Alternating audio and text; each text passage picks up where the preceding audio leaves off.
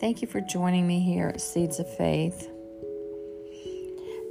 I can hear sirens all around me as I'm posting this. I don't know really what's going on in my neighborhood at the time. We have quite a few accidents on a road nearby.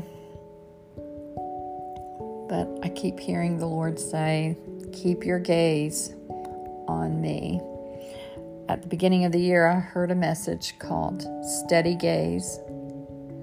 And I was very impressed that this year I must keep my eyes on the Lord Jesus. And so with all that's going on in the world today and all the things that we've heard reports of just the last few days, I can choose to think about those things that are frightening, discouraging, the kinds of things that could cause me to lose hope, or I can keep my steady gaze on the Lord Jesus Christ. He is abundant in grace.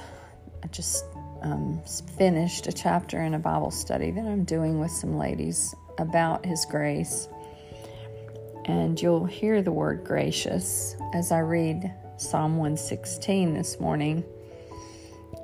Let's keep our thoughts on those things that are true about our Savior. Psalm 116. I love the Lord because He has heard my voice and my supplications.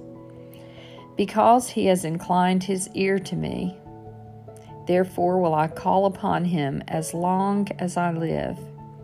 The cords and sorrows of death were around me, and the terrors of Sheol had laid hold of me. I suffered anguish and grief, trouble and sorrow. Then called I upon the name of the Lord. O Lord, I beseech you, save my life and deliver me. Gracious is the Lord and righteous.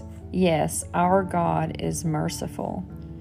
The Lord preserves the simple. I was brought low, and He helped me and saved me. Return to your rest, O my soul, for the Lord has dealt bountifully with you. For you have delivered my life from death, my eyes from tears, and my feet from stumbling and falling. I will walk before the Lord in the land of the living. I believed, trusted in, relied on, and clung to my God, and therefore have I spoken. I am greatly afflicted. I said in my haste, all men are deceitful and liars. What shall I render to the Lord for all His benefits toward me? How can I repay Him for all His bountiful dealings? I will lift up the cup of salvation and deliverance and call on the name of the Lord. I will pay my vows to the Lord, yes, in the presence of all His people. Precious in the sight of the Lord is the death of His saints. O Lord, truly I am your servant. I am your servant, the son of your handmaid. You have loosed my bonds. I will offer to you the sacrifice of thanksgiving and will call on the name of the Lord. I will pay my vows to the Lord, yes, in the presence of all His people, in the courts of the Lord's house, in the midst of you, O Jerusalem. Praise the Lord. Hallelujah.